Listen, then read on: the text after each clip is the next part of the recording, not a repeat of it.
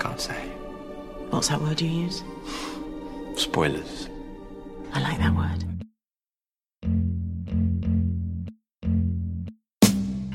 Hello and welcome to Spoiler Nation, the podcast where we dive deep into spoiler territory on your favorite and sometimes not so favorite films and TV shows. This episode, we're going local. We'll be talking about Hounds of Love, a movie that is set and filmed in Perth, Western Australia, which is where we currently are right now. Currently. Hey, I'm Reese, by the way. How's it going? And I'm Howie, and we're both writers for IsolatedNation.com. We write about movies and TV. Right. That's right, we do. We'll give you our thoughts on Hounds of Love, directed by first-time Perth filmmaker Ben Young. Mm-hmm. But first, some movie news. Yeah. And, there's a bit of a theme with this one. People leaving. Threatening to leave. Things are falling apart in these big-time franchises. People aren't happy, Howie. First, chaos. There's the one you've probably already heard of because it's been in every fucking publication. Phil Lord and Chris Miller. Yes, of Lego Movie fame and 21, 22 Jump Street. That's right. Yeah, this creative dynamic duo has been fired from the young Han Solo film.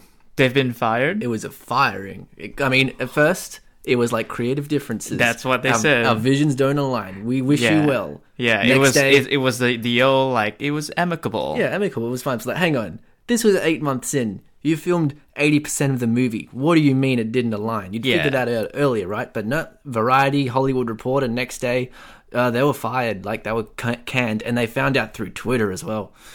Pretty bad. You're kidding No, me. it's for real, man. What's the studio again? It's Lucasfilm. It's Disney. Oh, it's Disney. Yeah, they're doing Han Solo. Okay, it's coming back to me now. Yeah. And what else have we got? Oh, and not as important. Maybe nothing will come of it. But Michelle Rodriguez is expressing big time dissatisfaction with being in the Fast and Furious movies.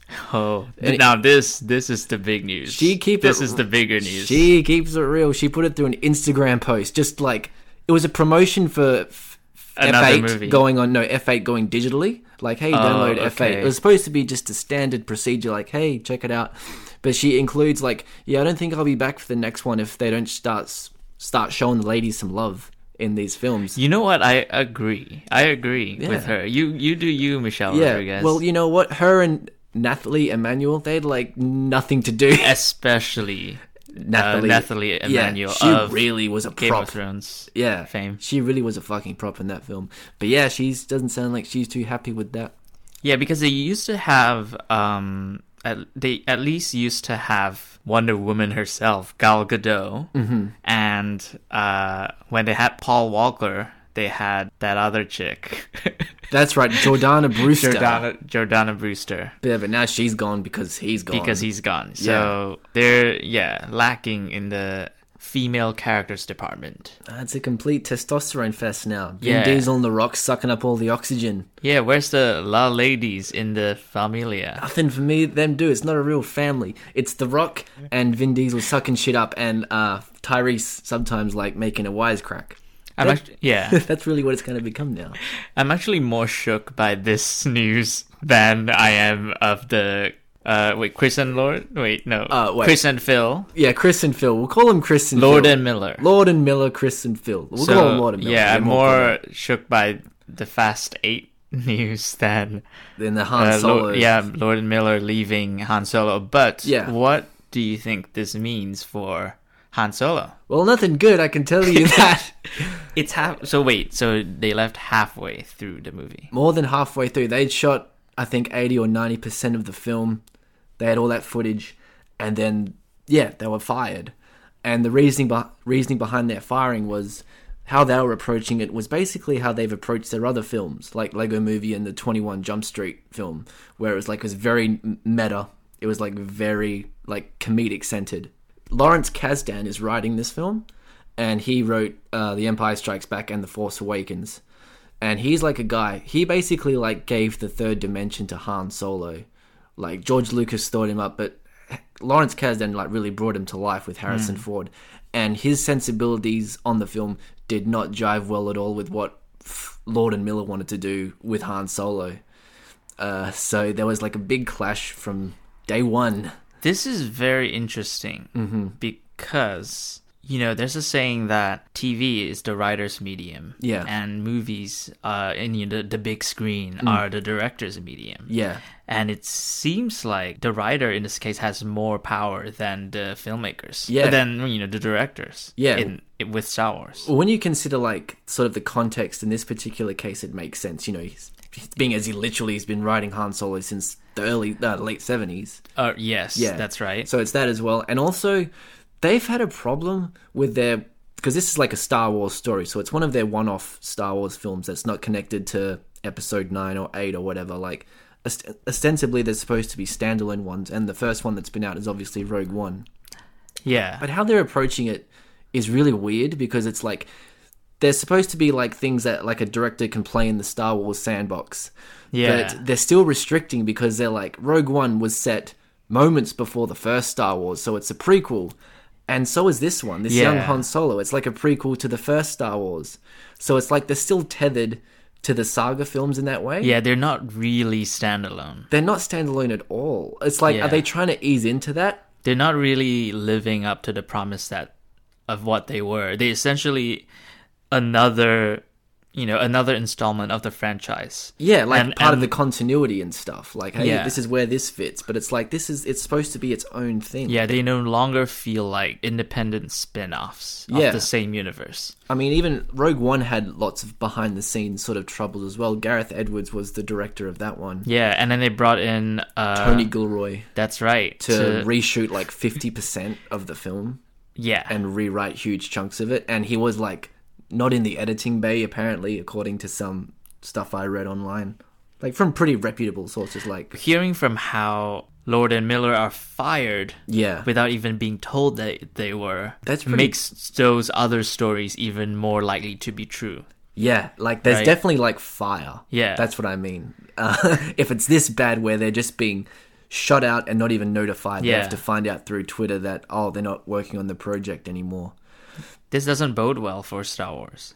Not for this film, certainly, because even the guy who's playing Han Solo, Alden Ehrenreich, I think Yeah. that's his name, he actually went to Kathleen Kennedy, who's like the architect Yeah. of all these new Star Wars Yes. films, and he said to her, look, I'm kind of concerned about this, because this Han Solo feels more like Ace Ventura than Harrison Ford, you know what I'm saying?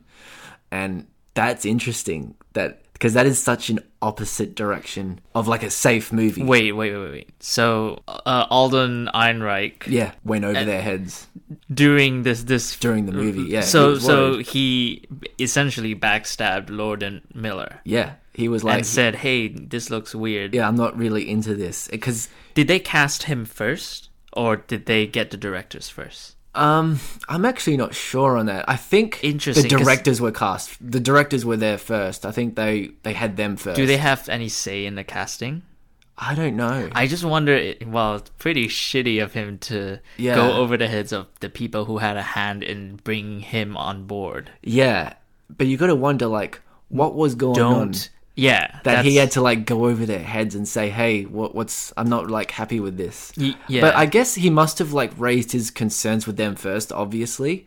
But maybe he felt like he wasn't getting any proper feedback from them. So it must have been like a desperate move. I guess. And also, okay, look at their track record. Okay, look Yeah. at the track record of Lord and Miller. Get after him. Yes, so you've got 21 and 22 Jump Street. Yeah. You've got the Lego movie. You got the Batman Lego movie. Oh, they didn't do that one. Oh, didn't they? No. Okay, so it's the three. Yeah, those three. But look, you know what you're getting into when you hired them. No shit. And You know? like they Why did you get them if Yeah. you don't want kind of a funny take they're on not Star Wars? they're not like yes men. They have a style. And I think Kathleen Kennedy wanted them to be yes men, because I think the firing occurred because the idea was that after filming they'd be shut out of the process, like, and there'd be reshoots, like what happened on Rogue One. I see. But they were like, oh, fuck you, Lego movie, $500 million. Yeah. Who thought the Lego movie would be good, huh? Yeah. Nobody. But we made it a great film.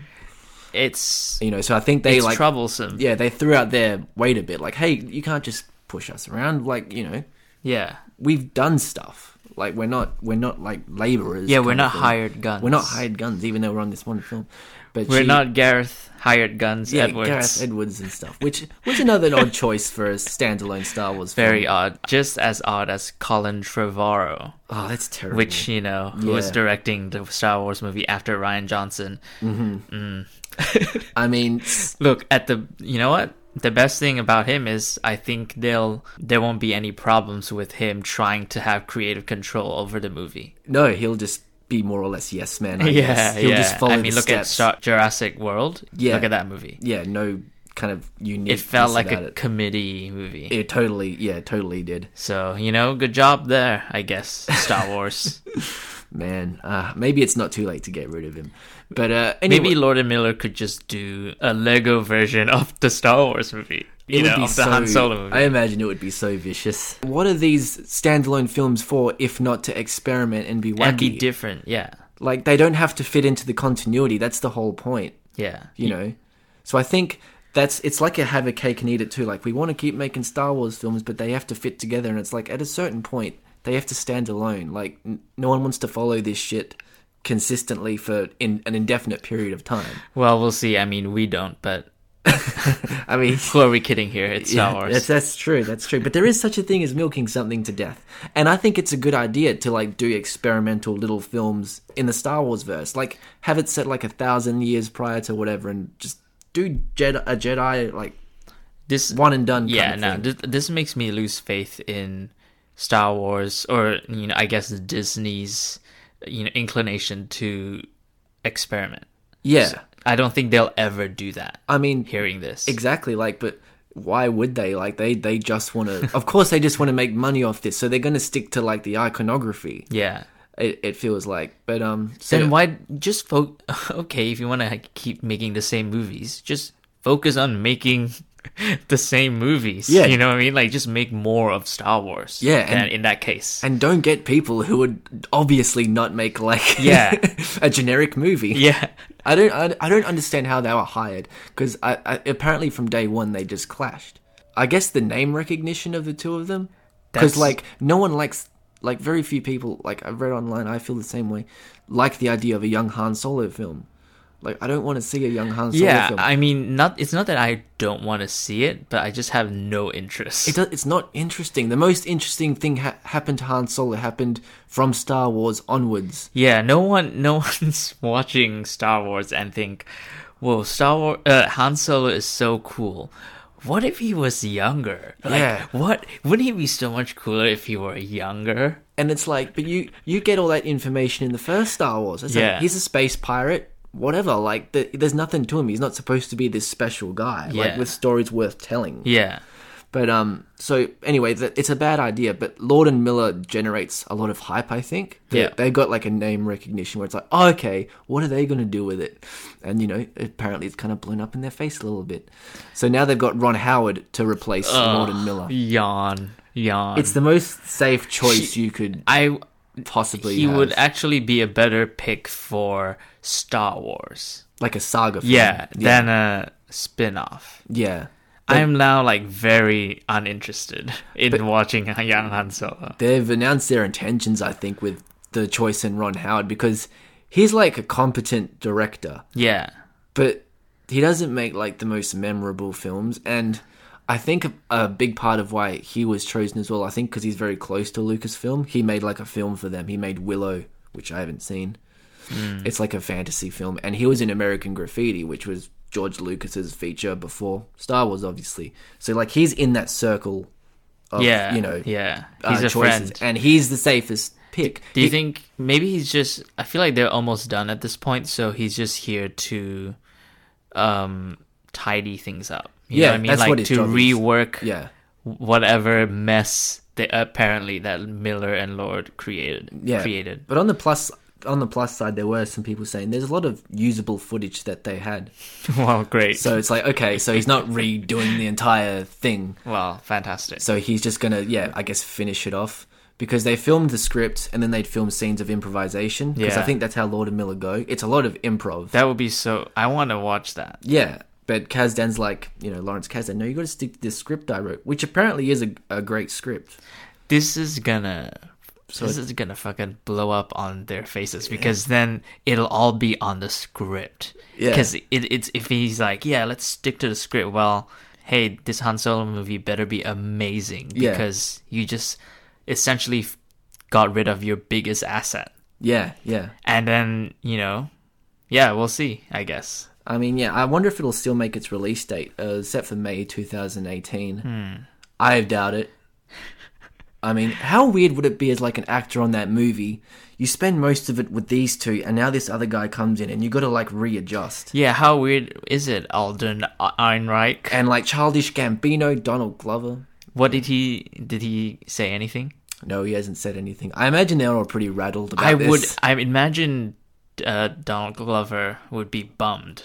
Yeah, I think so. I think he would have had a great thing with them. Yeah, he would have His sensibilities a good working totally would relationship. jive with Lord and Miller. Yeah. But now it's Ron Howard coming in. But Ugh. I guess they want a personality to like who's very mild-mannered, nice guy, which Ron Howard sort of strikes me as if you watch him in interviews and stuff. He seems like very fatherly. So I think that was like a big part of it as well. They just want someone who can smoothly get it over the finish line. Yeah, that's the big part of why I'm just mentally yawning. They just want a nice, safe, pipe-smoking man. Yeah. But I wonder if we won't. We will never see a Lord and Miller cut. But that would have been nice. I mean, because I was excited to see what they would bring to a Star Wars film. But I don't know. I mean, some people say it's garbage, some people say it's great. But nobody can really know. All we know is that, I mean, they must have thought it was pretty bad because they know the shitstorm they would endure if they fired them this far into production. Yeah. The last time this happened with a major film was actually Superman #2 with Richard Donner, who directed the first Superman. He shot like 80% of it. He was fired for a comedic director. So they refilmed much of the scenes. And then like in 2006, there was the Richard Donner cut where, 36 years later, you could see what he... Was his it vision better? was. I haven't actually seen it. Oh. I downloaded it though. I'm going to give it a watch. Okay. But we'll see how that is. But I think apparently it's just a drastically different film. So this doesn't happen like... Reshoots are common, but this shit like never happens. I think it's going to be like Rogue One and Ant-Man in a way that we see glimmers of a good movie and we can't help but wonder what would have been if they finished the movie. It's like an Edgar Wright scenario. Yeah, it's like it'll be a salvage job. Yeah, and you just it's going to be, I think at the very least it's going to feel frustrating. Yeah. Which is what I felt with Rogue One.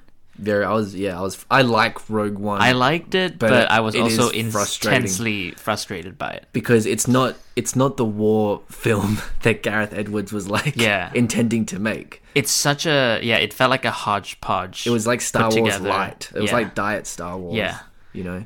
Good luck. Good luck to Han Solo crew. Yeah. You know what? Don't be afraid to just release it in December. Yeah, you know what? I hope it fails. They'll teach you to fire a visionary 80%. I hope no one watches this bullshit. Everyone's gonna watch it, Howard. Okay, I hope everyone watches doesn't like it. Yes, I hope there is a Jar Jar Binks equivalent. And then news comes out that's Lord and Miller tried to get rid of this character, but the screenwriter insisted. What if that would be amazing? Young Han Solo ends up being the Jar Jar Binks of his own movie. Yes, please let that happen because I want them. You think you're invincible, Star Wars? Yeah, we could do what we want. Just throw money at the problem. Yeah. Throw 50 million here. Just tidy it up. Yeah, you better check your ego. Yeah, I mean, figure out how to do these spin-off films. I would say you could avoid this kind of shit if you just had a clean slate and it was just here's 80 million instead of 200 million. Make a Star Wars. That'll never happen. That'll never happen. But you got Star Wars. Why not have a risk? But no risks. What else? What else can we add to that? I think that's pretty much. That's it. Yeah. This whole situation kind of sucks. Lord and Miller are apparently sort of re-looking at doing the Flash because originally they were tapped to do the Flash for Warner Brothers. Oh, okay. So apparently they've been in meetings and they got some free time now, obviously. So, but DC's really good at getting rejects. Imagine from that, studios. The Flash is brilliant and Han Solo is a piece of shit. That'd be a nice little That would be ironic. They should release The Flash the same time that Young Solo is out. Yeah, just if they end up quickly make directing it as quick as possible. Because The Flash has had some problems getting directors. I think like Yeah, that's 2 or 3 weird. people have dropped from it. Yeah. Look, The Flash can be a funny character. As Yeah. we've seen him, glimpses of him in Justice League. Yeah. So, He's supposed Maybe. to be very lighthearted. yeah. So that would be a good thing. But, who knows with Warner Brothers. They're touch and go with their filmmakers. I feel like they pretty much, for the most part, let their filmmakers use their style. Like, Batman v Superman's a piece of shit. DC. Yeah, Batman v Superman No. stinks. Come on. But that's no. it's a Zack Snyder film. Yeah, but Wonder Woman is a Zack Snyder film visually. Yeah. You know what I mean? Yeah, but it doesn't have his sensibilities at all. Of course, but Yeah.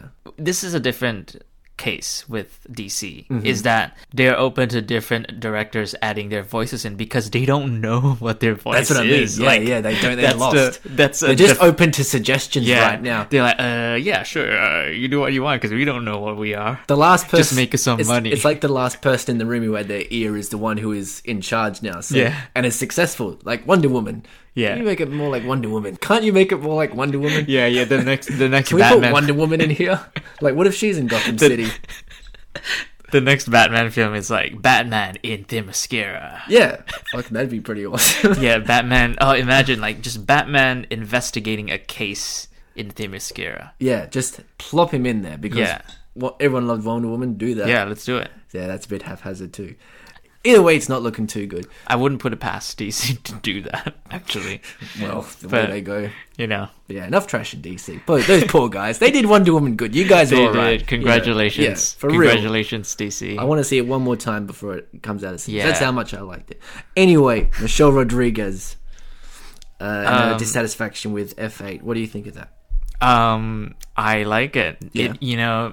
This is what I love about the Fast and Furious franchise. There's just this strange wackiness that blends the real world with their movies, their narrative. You're goddamn right about that, particularly between the conflict between The Rock and Vin Diesel, Yeah. which was ostensibly, I'm using like air quotation marks, you guys can't see me, ostensibly the conflict of F8, but if you'll notice, they're barely in a scene together in that film because they fucking hated each other during that Yeah. movie. Like, they was trying to separate them. There were rumors. I mean, people have come up when I said this to other people. Hey, do you know this, that they're never in the same scene together? And I guess, on the news, well, the rumors are going around that's like, oh, they hate each other. Yeah. But then some people are saying, oh, that's just a marketing stunt for, Furious 8 because they are versing each other Yeah. in that movie. But come on, Then- as if they're that yeah. sophisticated. Yeah, and they're not actually versing each other because they're not in the same scenes. And they're not actually that good in acting. yeah, that, like, no one cares about seeing these two meatheads go head to head. Like, that's... No,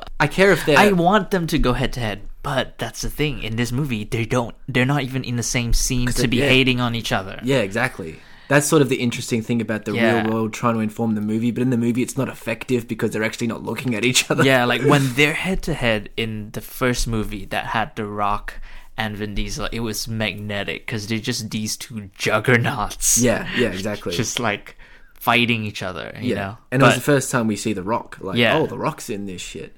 But you know what? Get some ladies in there. I know. And Get some ladies. So, give me, I'm this would be a great thing to give Michelle Rodriguez more to do yes. than just be the girlfriend, because she's been a part of it since the beginning, like since number one, and since then they've given her like fucking nothing. You know what I Yeah. mean? Like she's been there longer than Tyrese, Ludacris, whatever the fuck, The Rock, and like, what have they done for her? Yeah. She's Nothing. She's just Vin Diesel's girlfriend. It's Yeah. the worst That's role her identity possible. Yeah. So like, of course, Like just like Jordana Brewster's identity is Paul Walker's, wife. yeah, she's gone baby as mama. soon as he's out of the picture. Yeah. And I think this could be like a good way of her like trying to renegotiate like a better role in the film. Yeah. Like she's playing a bit of hardball. I Like agree. maybe I'll I fucking agree. leave. If you don't give me something to do. Do you think she saw Wonder Woman and she's like, oh shit, I want something like that? That's possible because she just wrote this Instagram post like a few days ago. Oh, yeah. You yeah. know? Yeah. And like now people are like loving Wonder Woman, and It is. and it's a former, Fast 8 family. It's the kind of franchise that rightfully prides itself on its diversity. Yes. So if you're just going to give her the traditional role, that's sort of like at odds with that kind of progressive idea. Yeah, definitely. You know? Well,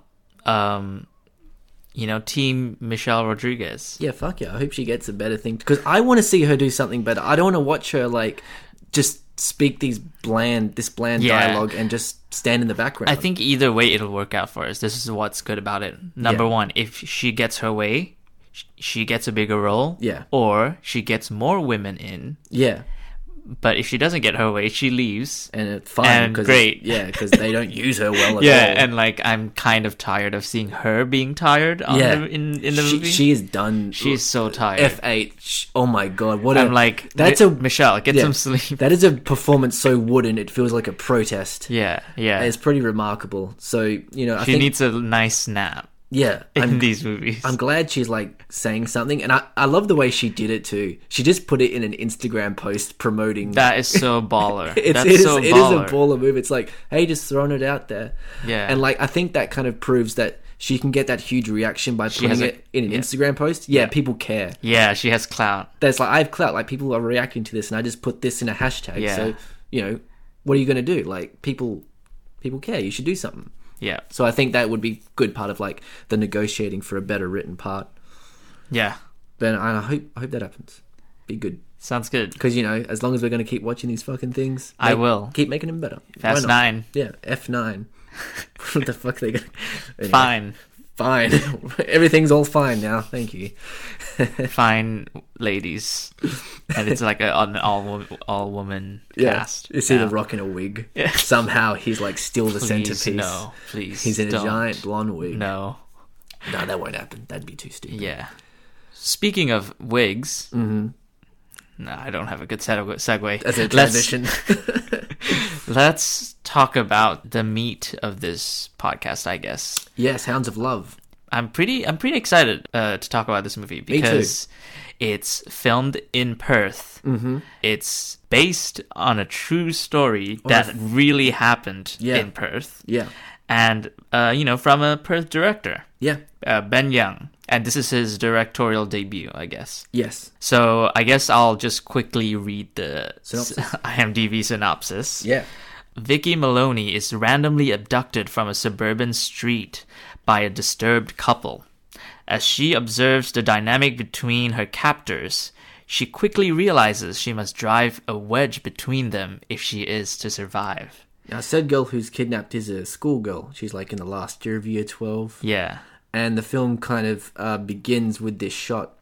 Mesmerizing but disturbing. Very much so. You know what it reminded me of? It was Nicholas Winding Refn, Guy of Drive, Neon Demon, the synth beating music, and the camera's just kind of leering up these girls' skirts and really getting in close slow motion. Yeah, it's kind of like a magnified male gaze, but then they're teenage girls. Yeah, we're put in the position of identifying with the stalkers because they're just outside the school. These kidnappers, they're just stalking their prey kind of thing. Yeah. And it is super uncomfortable how he films that, and it really just grabbed my attention. Yeah. From frame one, I'm like, oh my god, this is already got me hooked. It's just also shot so well. That's what's disturbing about it. Yes, this is a very pretty beautiful movie actually. Yeah. And very thoughtful with regards to its cinematography. Yeah, you can tell there is a strong directorial voice. Yeah, this guy knows what he wants in certain scenes, I think. I mean,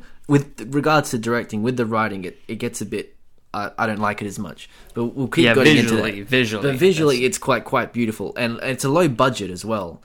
And, they make the best of their resources because this is really just filmed in a couple of houses and a street. Yeah. And maybe a shop, Yeah, it's mostly 80% of it is in a house. Yeah.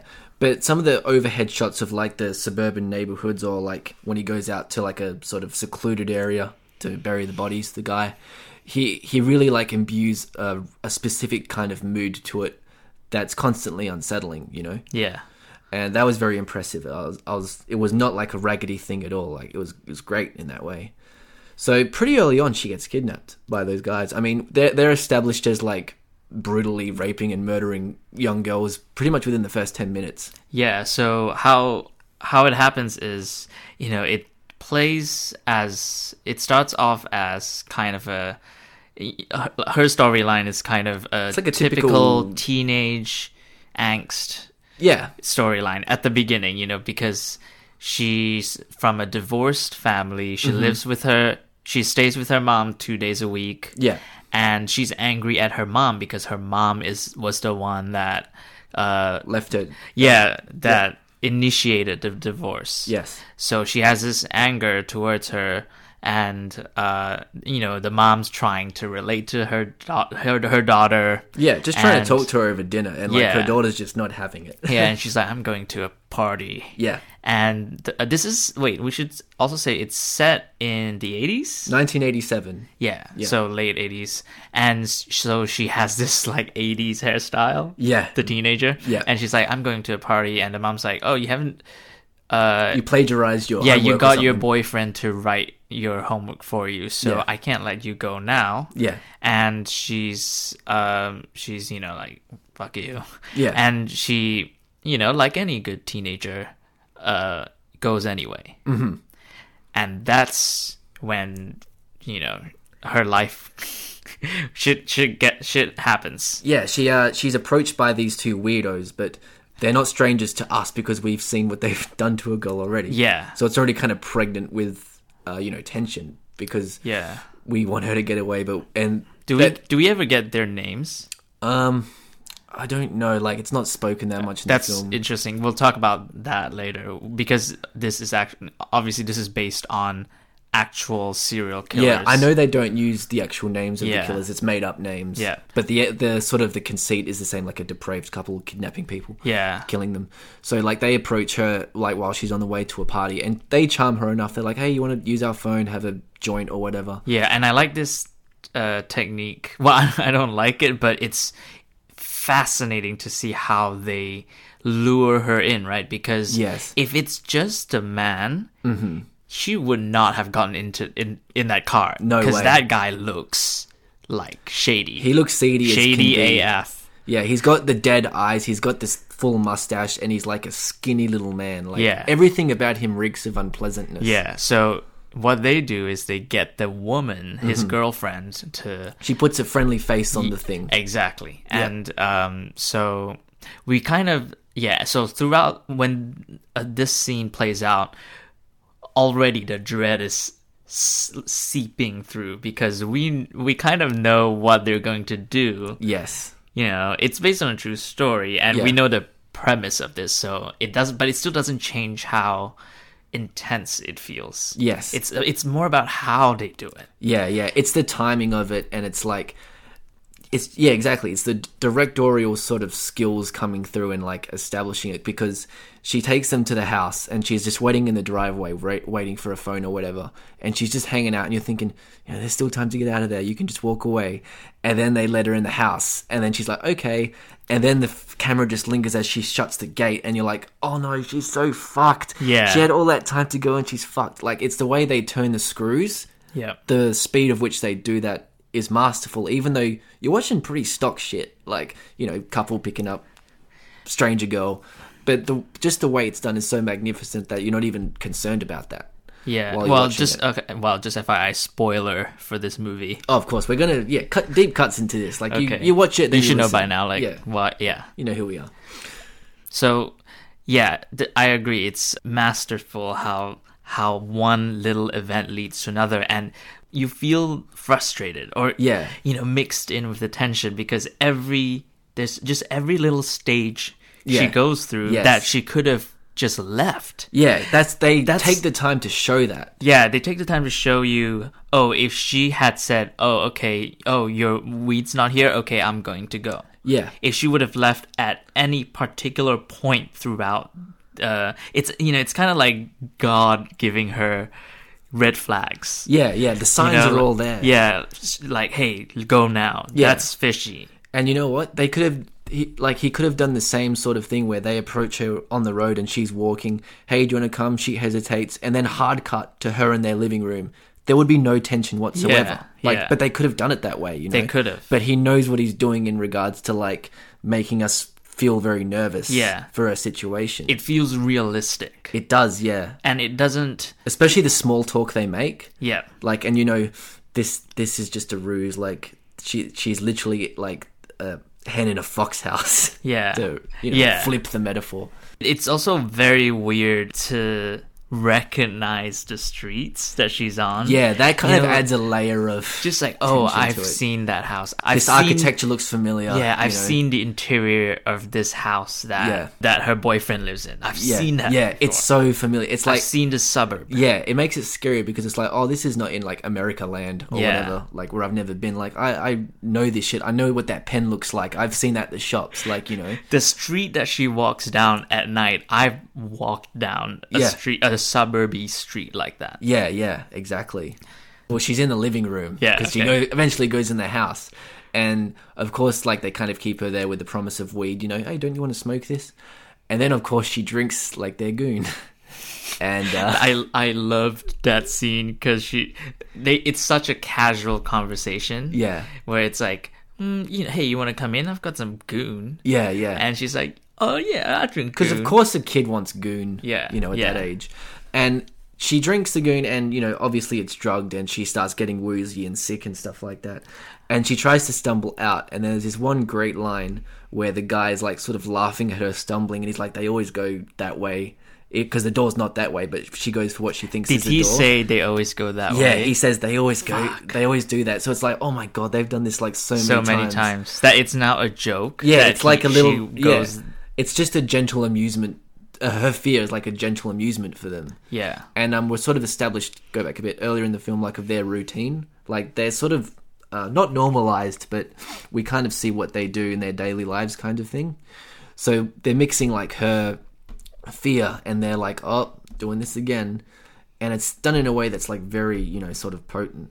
So obviously they grab her because, you know, drugs are making her woozy, and they take her to the bed where they chain her up and stuff.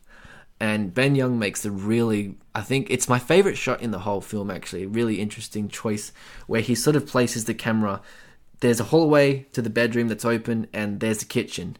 And we're in the kitchen. We're seeing it from the kitchen. Yeah. It's this really like voyeuristic shot. Yeah. Like we're like watching it like in the house as it's happening, and we can't do anything. You know, I loved that shot. It was really great. It's so good. There were a few shots like that throughout the movie too. Yeah. And I like that also. What the shot does is lay out the floor plans of the house for you. We know the geography of the house. This is like, where the can kitchen is related to the room, so that you're also thinking about, okay, if she's escaped, if she somehow breaks free, where can she go? Yeah, exactly. So we're like even more in her kind of situation. I think this reminds me of Alien in a way that, you know, those opening shots where it sets up, this is where this is, where they'll go if they run. And just like, so it's clear in our heads that we're in that mindset. It's very involving. It's absorbing. Yes, very much. That's a better word. Yes. So obviously they chain her to the bed, knock her out and stuff. And then, kind of curious, she's not immediately sort of brutalized. I mean, the next day, the bloke just leaves the house to run errands or whatever. Yeah, they take their time essentially torturing us because we're like, shit, what's going to happen? Yeah. And they're like, oh, you'll find out soon. But, it's like, but for now, we'll just see what happens. Yeah, the movie's taunting us and also letting us live in this dread. Yeah, and you sort of acclimatized to the fucked up, horrible nature of just that house and that couple. Because the next day, like, the woman is offering, you know, the kidnapped girl, like, a drink. And she's like, it's not drugs here. And then she drinks it. She offers her the drink. She's changing the sheets. And it's all, like, very, like, kind of standard. Yeah, it's so weird. I think, you know, I can imagine that this must happen in a lot of captive situations where there would be down periods where like nothing's happening. It's so mundane, and they have to like give her water so that they don't like dehydrate, or they have to change the seats because she pissed all over them. Which I like that detail where she like literally wets the bed in that scene because, you know, she's terrified about what's about to happen. Yeah. So like there is from there on, the film kind of has a lot of scenes between the girl and the woman and the kidnapped girl, and you're kind of privy to the psychology behind their relationship, where she's sort of dependent on this guy, this like scumbag sort of guy, and like that's sort of where the thread of the film sometimes started losing me, because my problem with it was I feel like the film made me want to take too big of a leap, which was to kind of feel sympathy for their sort of fucked up relationship. I thought so too. Yeah, and it's like, I'm not there. Like, you show me too much of their ugly brutality for me to like be interested in like what seems to be a pretty standard toxic relationship. Yeah, exactly. And that's what and the film was making strange demands. At this point, it stopped. It was still kind of a thriller. Like, she was like looking for ways to get out and, you know, keep alive. But the film kind of shifts to the girlfriend's point of view at times. Definitely. And there are some parallels, like real obvious parallels between the girl holding the high school girl captive and the high school girl's mother. Like, particularly how they both call her a little shit. Like, you know, when she tries to leave the bed, you know, stuff like that. And I'm like... You think that's meant to kind of draw that's comparisons of like, they're not so different after all, that kind of thing? They're just sort of mothers. And she has kids, right? Like, they make a point of her saying she has her own kids. And it's like, I'm not buying this sort of... It's like a noble effort, I guess, to try and humanize them, but it's like, it's too much to ask of them. I don't buy that. Because I don't it's kind of... It's that thing of... Can you make a movie? You know, it's like, can you make a movie about how Hitler was bullied in high school? Yeah, it's the same kind of thing. Yeah, it's like I'm not interested. No. Like, and that's what I was worried about with, especially with movies like this, where it's it's kind of about the couple, kind of about the perpetrators, but don't. I don't know. It's I think there's a certain level. There's a line between humanizing them and asking me to like be invested. Yeah, it's like you can make them feel human. Yes, but don't make me feel sympathy. Yeah, but this is interesting because the movie, it's complicated because the movie doesn't go there with the guy. Okay, no, but the movie does go to lengths to give this woman who, you know, did horrific stuff, just as brutal as he is. Yeah, redemption. Yeah. So this is based on a true story, all right, about these two couples. The woman is still alive to this day, actually. That's really... Yeah. It was a huge... Obviously, this doesn't happen in Perth that much. Yeah. So when it happened, it, you know, sent shockwaves. Shocked everybody. And this movie, I guess, because it's not a direct adaptation of what actually happened, takes some artistic liberties, right? Because the worst kind, though. That's the thing. It's like, let's just skip right to the ending, because essentially the plot of this movie is very simple. Yeah. Couple abducts girl, and then her family tries to look for her. She tries to escape. Yeah. In the end, the girls escape. What's brilliant about this movie is how it plays with the in-between plot points, how it's such a moment-focused film, where it like sits us in that moment and lets it play out, and that's, you know, the minutia in those interactions are what makes this movie so amazing. Yes. And how this director shoots. Yeah. It's actors, and how, you know, the performances are amazing. But when you get to the ending, this is the climax of the movie, right? Yeah. The woman killer. Yeah. They're at a point where they're ready to kill her. Yeah. Throughout this movie, they make her write these letters to her parents to say that she's run away. Yeah, so there's no scent to follow. Yeah, but what she did was she, you know, she had like really basic code words in the letter. Wait, I guess. Can we just focus on that a bit? The code word thing. Yeah. What was that about? I think. What do you mean? What was that? Like, about? how did they decode that?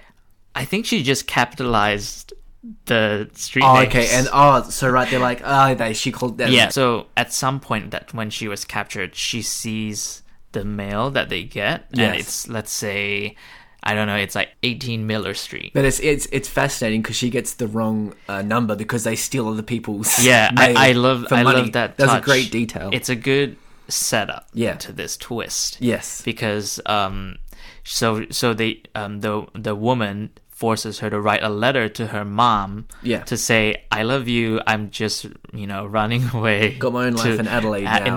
In Adelaide, of Yeah. all places. Yeah. No offense to our Adelaide listeners. Yeah, if you're just... She writes a letter, but she, I guess, coded in the address. Yes, and of where she is, they figure it or out. where she thinks she is. Yeah. So when they get the letter, essentially the boyfriend Yeah. figures it out. Yeah. Like, hey, this really basic, I'll capitalize random places. And the killers are none too bright because they didn't see that kind of oddity of capitalizing. The woman stared at the letter for a long while. Yeah. And I was like, what is she checking? Yeah, yeah. Because that's like, if I were a kidnapper, that's the first thing I'd check. So Yeah. she doesn't leave any clues in there. Yeah, yeah. But anyway, weird. Yeah. She's not a particularly No, they're not bright. smart people. They're not bright. They're Yeah. very, below average. They're almost inbred hicks, their intelligence. Yeah. But anyway, so the parents and the kid end up at the street. Yeah, so, yeah.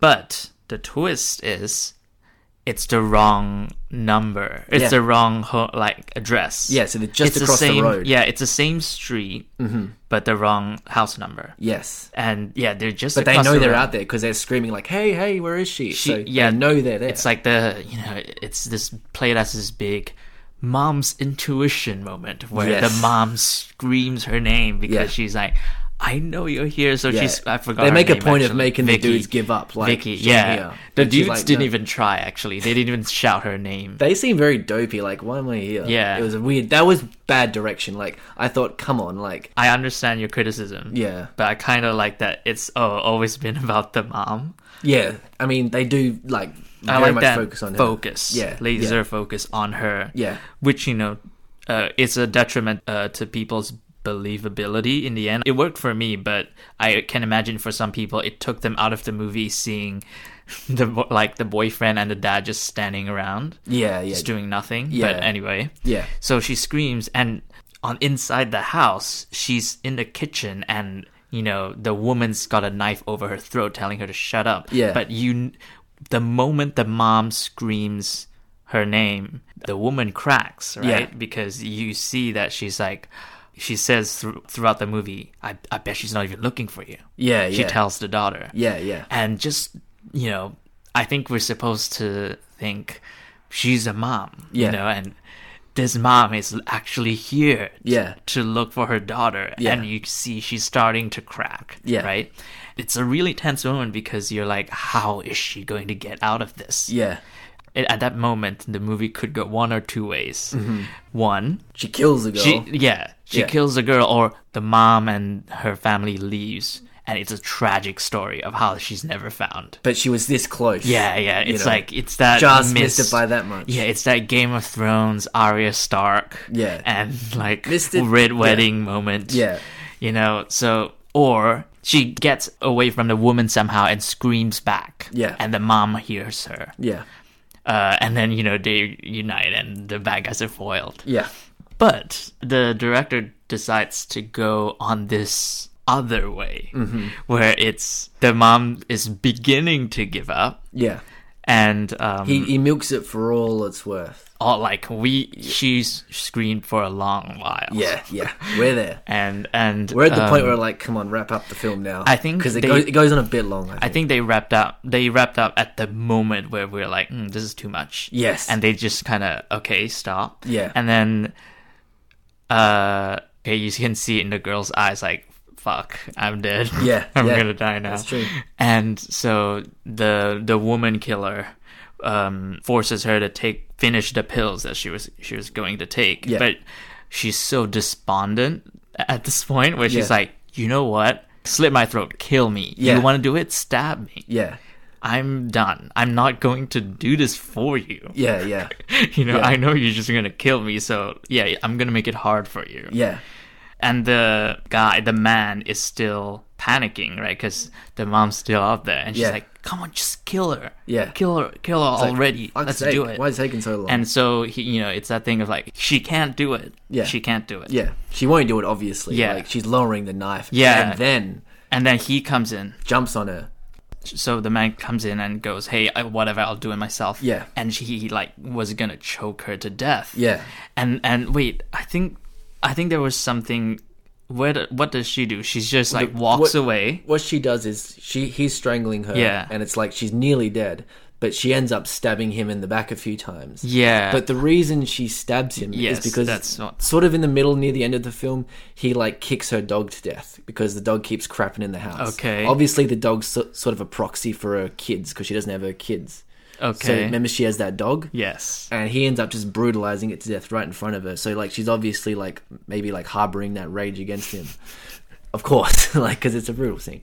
And then, so anyway, she's, like, killing the girl. And then she just... First real sort of clear violence you see in the film. So it's, like, maximum impact. Yeah, when the there knife were goes a into few him. gasps in the audience. Because though it's a violent film, much of the violence is off screen. You don't see it happen. And before your also, eyes. a lot of the violence is sexual violence. Yes. Whereas this one is... Just a hardcore stabbing. Yeah, Like, multiple yeah. stabs. And just blood streaming Yeah, down. you're not spared the sight of knife going into flesh, okay? Because she does it a few times to Yeah. him, and then he like slumps over dead. So then, in that sort of chaos, she manages to get out the back door and leave. But stopping her is the mad woman with the bloodied knife, and you think, oh, what's going to happen? Yeah. And nothing happens. She just kind of No, she lets her go. she lets her go. and she runs out, and what, in my opinion, amazing scene. Yeah. It's the emotional crescendo moment Yeah. where her mom's almost driving away, Yeah. and she stands in the middle of the road, and the mom looks at the rearview mirror, and Yeah. it's her daughter, and Yeah. they stop the car, Yeah. and it's in slow motion. Joy Division plays, Yeah, and they reunite. they run and hug each Yeah. other. Amazing moment. Yeah, But let's further explore this climax because I don't buy it. I don't buy the woman's turn.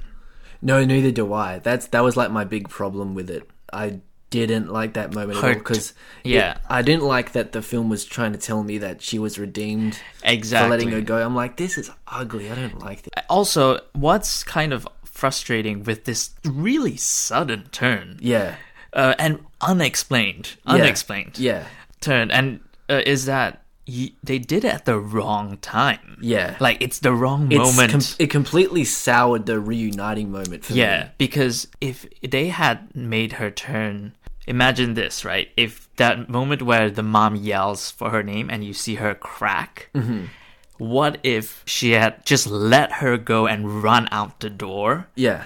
at that moment? Yeah. I would buy it. Yeah. I would buy it. Yeah, I'd be like, because it's like it makes sense in that Yeah. sort of moment. in that moment, in that scene, it's genuine and it feels true to the character. Yeah, to because they've set do it up. that. Yeah, Because it's like, if that didn't break her, yeah. and if that didn't, Nothing would. yeah, like and that moment, that was her at her most vulnerable. Then, Yeah. her most kind of emotional. yeah, And if that didn't do it, the moment's gone. Why would, instead of a kind of a passive role where Yeah. she just lets go and lets the girl run out, yeah, she now has to get a knife yeah, and stab her boyfriend, who she is crazy in love with. I mean, in her Crazy in own twisted way, yeah, right? Yeah. It just doesn't make any sense. It just- doesn't make yeah. any sense with how her character has been built up to this point. Because the thing that you explained, that makes the most sense on a character level. But I felt like, and I didn't like this as much, he tossed that completely out the door in favor of just building tension. But it's either that, or it implies to me that the only thing stopping her from being a redeemable person was her boyfriend, which I don't like that message at all. Like, Yeah. that she would be fine if it wasn't for her bad boyfriend. Like, I felt like there was sort of hints at the film that were telling me that. Well, that's what. That's what it comes down to. Yeah. But I feel like that's such like an infuriatingly simplistic thing. Exactly. I don't like that at all. Like the yeah. movie bends over backwards to make her a victim. Yeah. Which she is a victim to some extent. Yeah. Because, when you think about, and the movie tries to tell you this, the movie's like, yeah, they were together when they were 13, like they had no chance. When it comes to abusive relationships like this, if you become codependent for so long, I understand how she is a victim of domestic abuse or an abusive relationship, but she's also a murderer. She's a participant in the most like depraved kind of shit. Yeah. And I kind of resented the film telling me that, oh, isn't that like the language of the film, at least the ending. Oh, isn't it beautiful? She's kind of redeemed and she gets to be reunited with her mother. Yeah. And I'm like, no, fuck that, no. What is another point of frustration for the direction that this movie takes is that it rips the agency from the actual victim of this movie, which is Vicky, the girl, because essentially the only reason she escapes is because her bad guys decided to let her go. Yeah. It's because one of the bad guys killed the other bad guy. And the other one was like, you can for go no now. reason. Like, I mean, it's not that there's no reason to it, but it's very convenient. Yeah, exactly. It's conveniently timed as you can be. Yeah. And that they kind of make an effort in the middle of the film, at the start of the film, for Vicky, the person who got kidnapped, to be very like crafty and like figure out a way to get out. Like it's robbed us of that satisfying catharsis of her finally outsmarting them. Yeah. Which much of the middle of the film kind of is. Like it's in the synopsis. She tries to figure out how to drive a wedge between them so she escapes. Yeah. But that's not what it comes down to. It comes down to just luck. Her having a sudden moment of, all right, I'm gonna murder my boyfriend now. Yeah, like, while your mum is really across the street. Yeah. And, it's all convenient, is it? Because then now he's gone, and now I'll let you go. And there's no, like, you're right, there's no agency on the part of Vicky. Yeah. So it's, like, not a satisfying ending, as it should be, I guess. Yeah, Even it's though not. he films it nicely and there's good music, but the writing didn't follow through from what the middle was promising, which was her being crafty and stuff. Exactly. And you can't hide behind the defense of, it's a true story, because it's not a true story. That's okay. So that's another issue with this, right? Because it's based on a true story, but the changes. Okay, what happened in real life? Do you notice how she escaped and things like that? I don't know the details about that. So there's a chance I could be wrong, but obviously in real life, there was a girl who escaped. Yes. But she didn't escape like this. Yeah. Because the man in real life, both the man and the woman went to jail for it. Yeah, they did. Yeah. Because of how she escaped, and how she escaped was I think she did manage to manipulate their dynamic. Yeah. You kind of played some mind games, and she got out on her own volition. Yeah.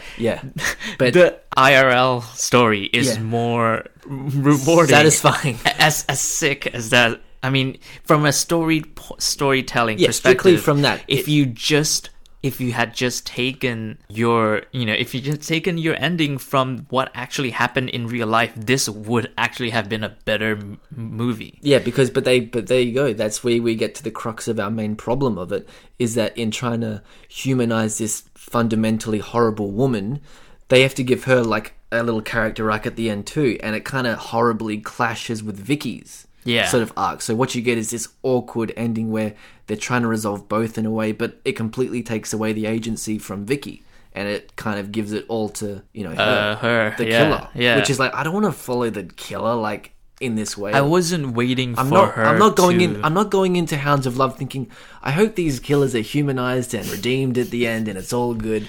Like, I draw a parallel to a film that came out last year called Green Room. I don't know if you guys, readers, have watched that. Yes, I love that. But I love that film. It's sort of similar to this. Like a punk rock band is playing at like a Nazi skinhead venue. Yeah. And they stumble upon a murder and they're locked in. So it's like a siege movie. They have to get out with all these like Nazi skinheads running the show. Now the director makes this great choice of making the Nazi skinheads human beings, but doesn't sympathize with them. Yes, it doesn't. They're believably evil and mundane, but you're not asked to like see it from their point of view, kind of thing. Exactly, because that's too big of a leap when I'm identifying with the protagonist trying to escape this horrible situation, which you've made me feel like a lot of fear for. Yeah, like you've made me uncomfortable in wanting her to get out. I can't be like just told, okay, we'll see it from she's in an abusive relationship, she's just gone along with it. It's like no, like it pulls itself apart in that way. I feel like, and it's such a shame. Which is really unfortunate because, 90% of this movie is amazing. Yes. That's what sucks about it. That's what makes the climax so frustrating because Yes. you got me until that point Yeah. where her mom's screaming her name Yeah. and a knife, she's got a knife through her throat. At that point, I It's was right like, there. yeah, at that point, I was like, is she just gonna scream anyway and die, Yeah. or something? I'm Yeah. like, what is she gonna do? I feel like that was the apex of the movie. Yeah. And It was all building. If the movie cut to black, then I would be like, I would have stood up and I would have clapped my hands and I'd be like, holy shit, this is a masterpiece. That's a proud, isn't it? It was right there. That's why it's so frustrating. And then it just goes, it doesn't go downhill, but it deflates I think, itself. yeah, it deflates yeah, from there. it does. But not in a way that, it's a climax, so it goes, the tension deflates. It just builds, everything it builds up, it kind of does a disservice to. It squanders it. And Yeah. it's a shame because it makes me like not want to rewatch this. Yeah. Like I don't want to revisit it now because I kind of know it's going to this place where it chucks out a lot of the good tension it builds up. Yeah. It sort of makes it unsatisfying when she's getting reunited with her family, when it theoretically that should be like the most sort of satisfying scene in the film. Yeah. But you're just kind of frustrated. I liked it. I liked the reunion. I mean, it was like emotional. Like he filmed it the best way Yes. you could with that shitty sort of setup of what they did. So that's where like the strong direction is still coming through, even when like the script kind of sucks at that point. I'm gonna go take a guess here. This is kind of what I feel is the crux of the movie, which is the tension between stylistic choice and character development. Yeah. This is, Ben Young, he's going to be an amazing director. Oh, he's right? going places. He's going places. This movie, if nothing else, it's going to completely open doors for him. Yeah. Like for sure. It has already cemented him as Promising young talent. Yeah, like a visual director. Yeah. He is, exceptional. You can see him borrowing from certain directors, but it's clear he's borrowing from the best. Yeah. And that's Yeah. the way to do it, Exactly. And I think the ending suffers from the inclination for visual payoff than character payoff. Yeah. So that scene where she walks out with her knife, amazing scene because it's an amazing image. Yeah. Because it's a woman in the with vacuum. a knife. In the vacuum, it's amazing. That's the thing. And Yeah. I feel like It's not in a vacuum. that's though. what won out. Yeah. In And I also, I think in like writing her and directing her and the actress, I think he fell in love with the character just a little bit. a little bit, yeah. I think so. I mean, for sure, actually, because there's a scene where she's like in this sort of outfit and sort of dancing in front of a mirror and smoking. It's totally out of place, but it's obviously like, okay, Ben Young likes to film this actress and like she looks great. And, She like, is good though. She's good in the. I She's mean, terrific in the yeah. film. Do you know what it reminded me of? Like, there's this documentary about Charlize Theron actually played her in a movie called Monster. Yeah, Patty Jenkins. Yeah, that's based off a documentary I saw about like a woman killer, and the thing her eyes does, and Yeah. the mannerisms, it was exactly like that, like the real life woman. Oh, okay. So it added that extra level of this is like kind of terrifying to me.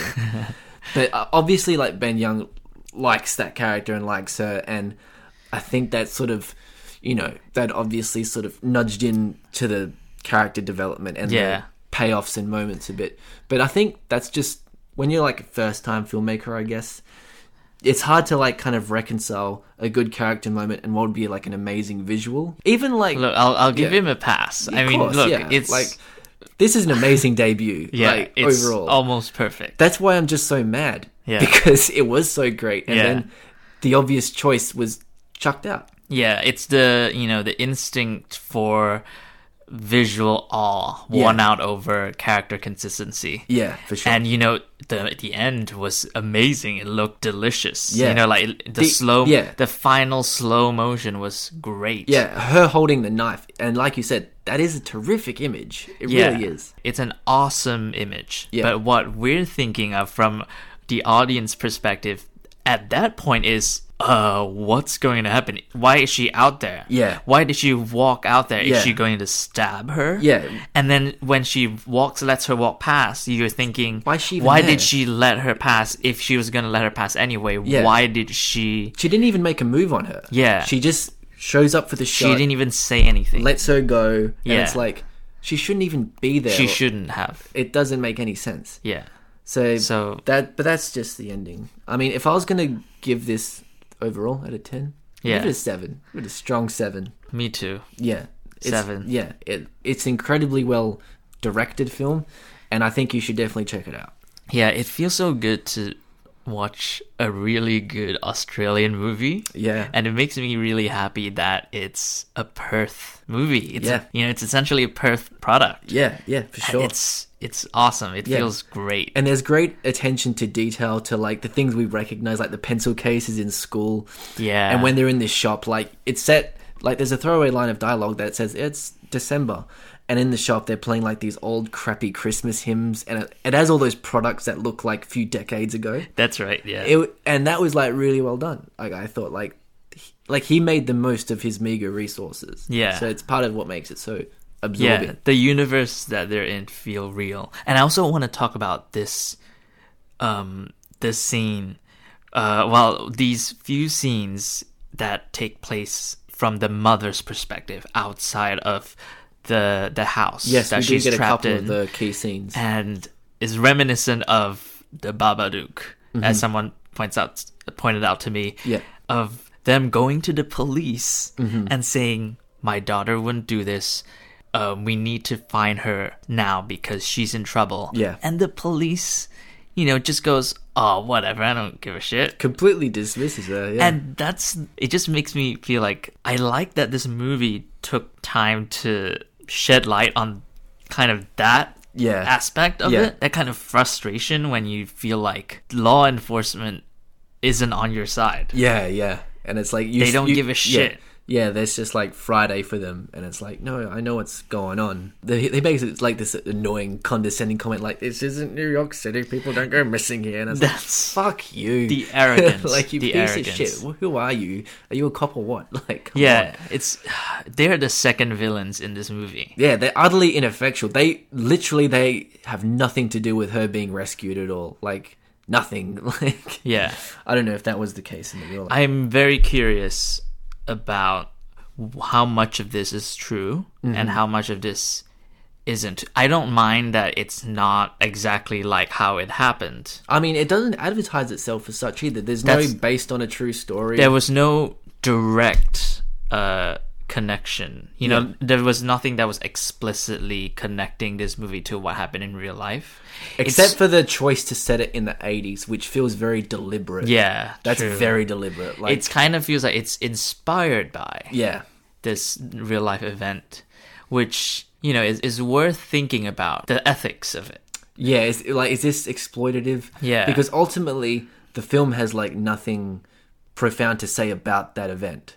Like, No. it's a thrill ride. Yeah, it's a thrill ride. well-made thriller. Yeah. It's a well-made bunker thriller. Yeah, so you kind of get into an interesting conversation where if you're adapting a real life story, do you have to like imbue it with some kind of message or like really say something, especially when you're talking about like real people who were raped and murdered, Yeah, it's But he sort of pulls. It feels like he's pulling back from that line by saying, "Well, it's not. Real it's people. only loosely, Not even use their names." exactly. But It that didn't feels even- that feels a bit slimy I- move to me, personally.